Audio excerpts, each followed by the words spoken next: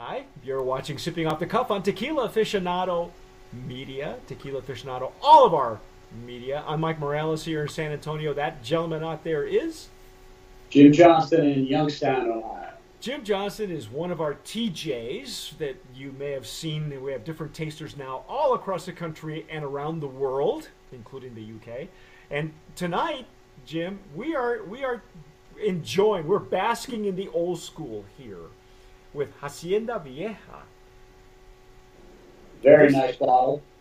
This is the Reposado, and we fell in love. We fell all over ourselves with the Blanco version. Do we know how long they're aging this one? The website is the website uses Flash, and so there's not a whole lot of. It's not really friendly if you're using your phone. Let's put it that way. Right. I know that the Blanco rests under a month, and I'm just rest. I believe it's even stainless steel. I know that their Anejo is over a year. Okay, the website here. Luckily I'm able to bring it up. It's one of the few times it's actually working for us.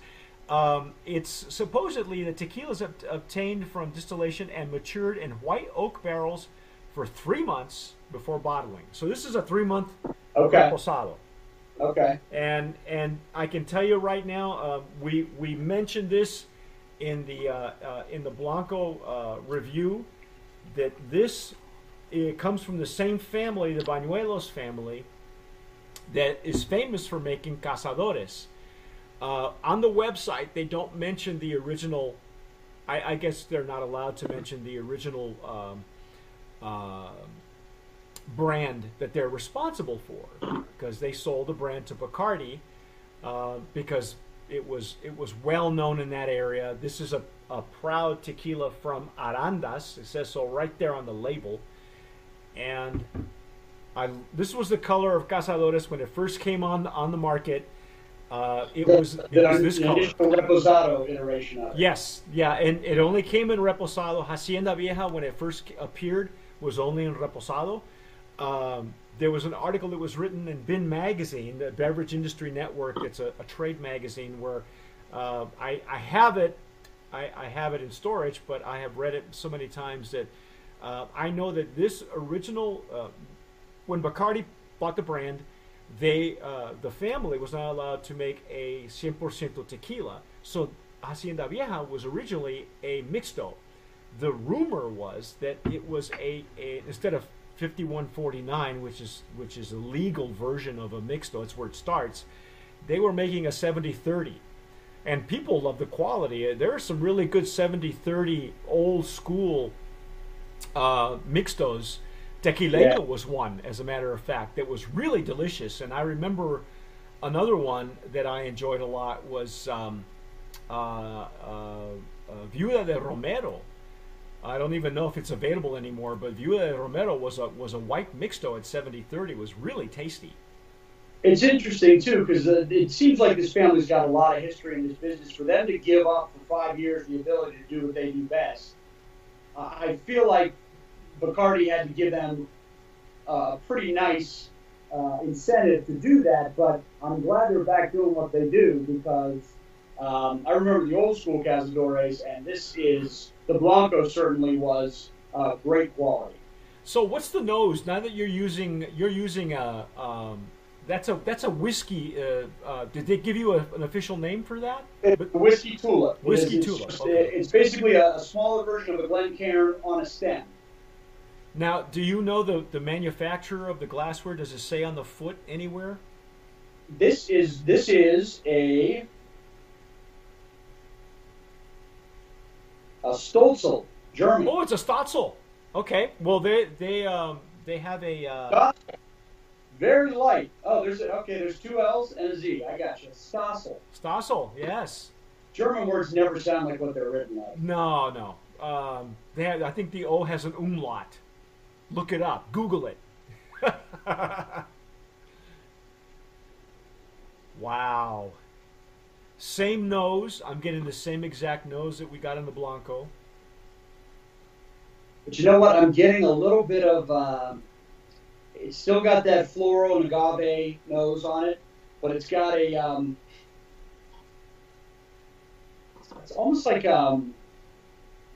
it's a spice, a citrus spice, and it reminds me a little bit of my mother used to have an orange stuffed with cloves that sat in a bowl of cinnamon, and it was like a natural. But that's exactly just a very faint smell of citrus with spice on it. But like it's very mellow. It's very. You have to really you have to really look for it to find it. But you're probably right. It's like a baking spice. Right. It's a beautiful. It's a nice. It's not deep, but it's not a light straw color either. So it's what I remember cazadores used to look like. It's a golden color. Again, beautiful legs and tears, and I'm using a Riedel glass for this version.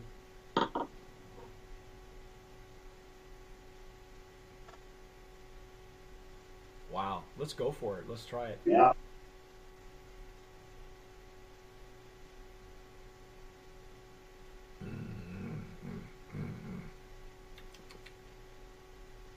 Okay, the wood just enough to mellow it out on the edges, because remember we talked about how that agave punch gets you right at the nose. The Blanco is way up. This is a little softer, very smooth. Yes. And you're right. That wood, the white oak, kind of just takes the. It just takes the edge off. It does mellow it out a little bit. It does impart a little bit of deeper spice to it. Just a little bit of the agave is there, but it's not a real forward agave, and the taste lingers on this one a little bit to the back of your mouth. Unlike the Blanco was way up front, it was nice and big up front, and it tasted great. But this kind of lingers for a while. It's really warm on the back. Yeah. To me, the Blanco had a nice medium to long finish. And this one doesn't disappoint either. This one actually has that. Everything is consistent about this, but I think you're right. I think the wood added that little extra layer, just enough to smell that orange and clove, and that's got to be from the barrel. That has to be from the barrel. Yeah. Because there was a little citrus on the Blanco that I think with the wood picks up here, but it's really smooth. Good mouth structure on this. It still has that pepper explosion in the palate. The attack is toned down a little bit. There's not that aggressive attack like there was with the Blanco. And it's a very mellow warmth that kind of lingers for a little bit at the end. It's really nice. Yeah. Really nice, long, very mellow, warm finish. It's just, again, it would stand up to a cocktail. I think it would make a great Paloma. Because traditionally, Palomas... Yeah. And I think they're made with repos. To this. Just a little hint of salt in the Paloma with the citrus would really go well with this. Oh. Okay. I mean, I've had a lot of tequila where I've let it sit in my mouth for a minute to get some air in there and get the real flavor out of it. And it's a little overpowering every once in a while, depending on what you get, because you get that burn through the nose. The retronasal, yeah. This does not have that. It's got a little bit of warmth on it, but it's not anything that'll overpower it, and it's just really nice. The retronasal. Don't be put off by the bottle, okay? I think Jim, you were saying when we talked about the Blanco that this was what, 1999 at store shops. When I Googled it, I got a couple of liquor purveyors that had their online shopping carts there. $19.99 was the price. I don't think that's wholesale because I just Googled it and I was. No, that's got to be retail. Holy cow! That's retail. And I'll tell you what, this bottle actually has some nice detail on it. There's an etching of the front picture. Might be a little hard to see there, but it's got a nice picture of Feliz Bañuelos, and the label it's old school, but it's not kicky. It's nice. It's a nice looking bottle, and for that price and for what the Blanco tastes like and for what this tastes like, I think it's a great value. Well, the interesting thing is, for those of you who have been to the Highlands, you know that there's this famous restaurant. The name escapes me, but the restaurant only serves tequila from the Highlands, and their shelves are stocked with nothing but Highlands tequilas, from Don Julio to, you know, to this, the El Tesoro and Tapatio and all that. And this really, you know, if you're looking for Mexico in a bottle, you know, maybe you haven't gone on a vacation for a long time, or you wish you had that feeling that you had in you know, your condo in Cabo or whatever. But you know, these bottles are proudly displayed.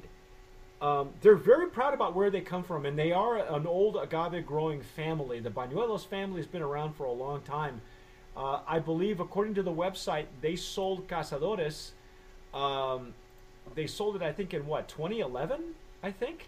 Yeah. So this is actually, they just got back to this because of that 5-year non-compete. So yeah, they're just getting back to it. So, and I tell you, you asked about the cocktail. A lot of people making them, even margaritas, if they go too much on the orange liqueur or too much on the citrus or too much on the sugar, which everybody does, or they come up with a mix, you lose the tequila sometimes, or you get elements of the alcohol flavor off the tequila that don't really let the flavor come through. I feel like this would stand up really well in with a little bit of Cointreau and just some fresh lime juice in it. Would really stand up, and you could really get a full, complex cocktail out of it. This is the quality of the Hacienda Vieja. I almost called it Cazadores, excuse me. The quality of the Hacienda Vieja really belies its bottle. Okay. The ghost of Cazadores. The ghost of Cazadores passed, right? According to the website, the Cazadores, and it doesn't mention Cazadores at all, but it says that the brand that they developed, that they were famous for, was sold in 2002. So, and that's about right, I think.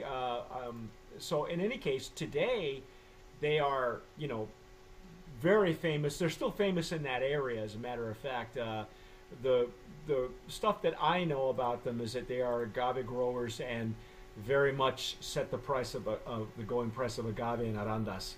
They sponsor rodeos, charreadas. They're very well known. I think they're right up there. They don't have probably the age like the Camarenas do in Arandas, but they certainly have the pedigree. And you can tell the piñas play a very big role, right where it says 100% de agave. It's right there, and I think that's, you know, this is it's an agave family first, and then they make great tequila second, but they do both of them pretty well. So far, I've won both. Yeah, I am so impressed by, and I'm so glad. Thanks to those guys, to the PR company, and I forget the name, but I will find the name in the next review, for making this happen. I'm so glad that I had a chance to try this finally, because in the time that I lived in Southern California, and even New Mexico where I lived there, these were on the shelves forever, you know, and often overlooked, you know, because all the pretty bottles are on the top. But this is a gem. Don't lose this one. Don't pass it by, because at $20 for this kind of quality, holy cow! Yeah, it's great quality, and this is just a really nice reposado. I think that this is great on its own. I think it'd be great in Paloma would be good, but a really well-made margarita too. It's just nice. Hey, you know, again, I think Brand of Promise nominee in the value category. Legacy value. Actually, we do have a legacy value category, because they fall right in line with a lot of the legacy families out there. The Orandines, the Camarenas. Of course, I don't think there's anything that Camarena does that's a value. You know, it's just all valuable. But you know, I love that that this kind of quality is affordable, approachable, and available to everybody. Yeah, absolutely. So. Congratulations to these folks. Stay with us, folks. We are going to be trying out the Añejo, and I'm anxious to try the Añejo because I tried the Cazadores Añejo before, you know, Bacardi made the entire move and switch, and I wasn't sold on the Añejo. I preferred the Reposado and the Blanco. But let's find out. We'll stay with us. You'll be watching. Yeah, you're watching Sipping Off the Cuff on Tequila Aficionado. All of our media. Don't forget, if you're watching us on YouTube, please subscribe down below. And you know, tell us what you think. If you're getting it for a certain price, tell us what you think in the comments. Please write us. Otherwise, like we say here all the time, tomar sabiamente.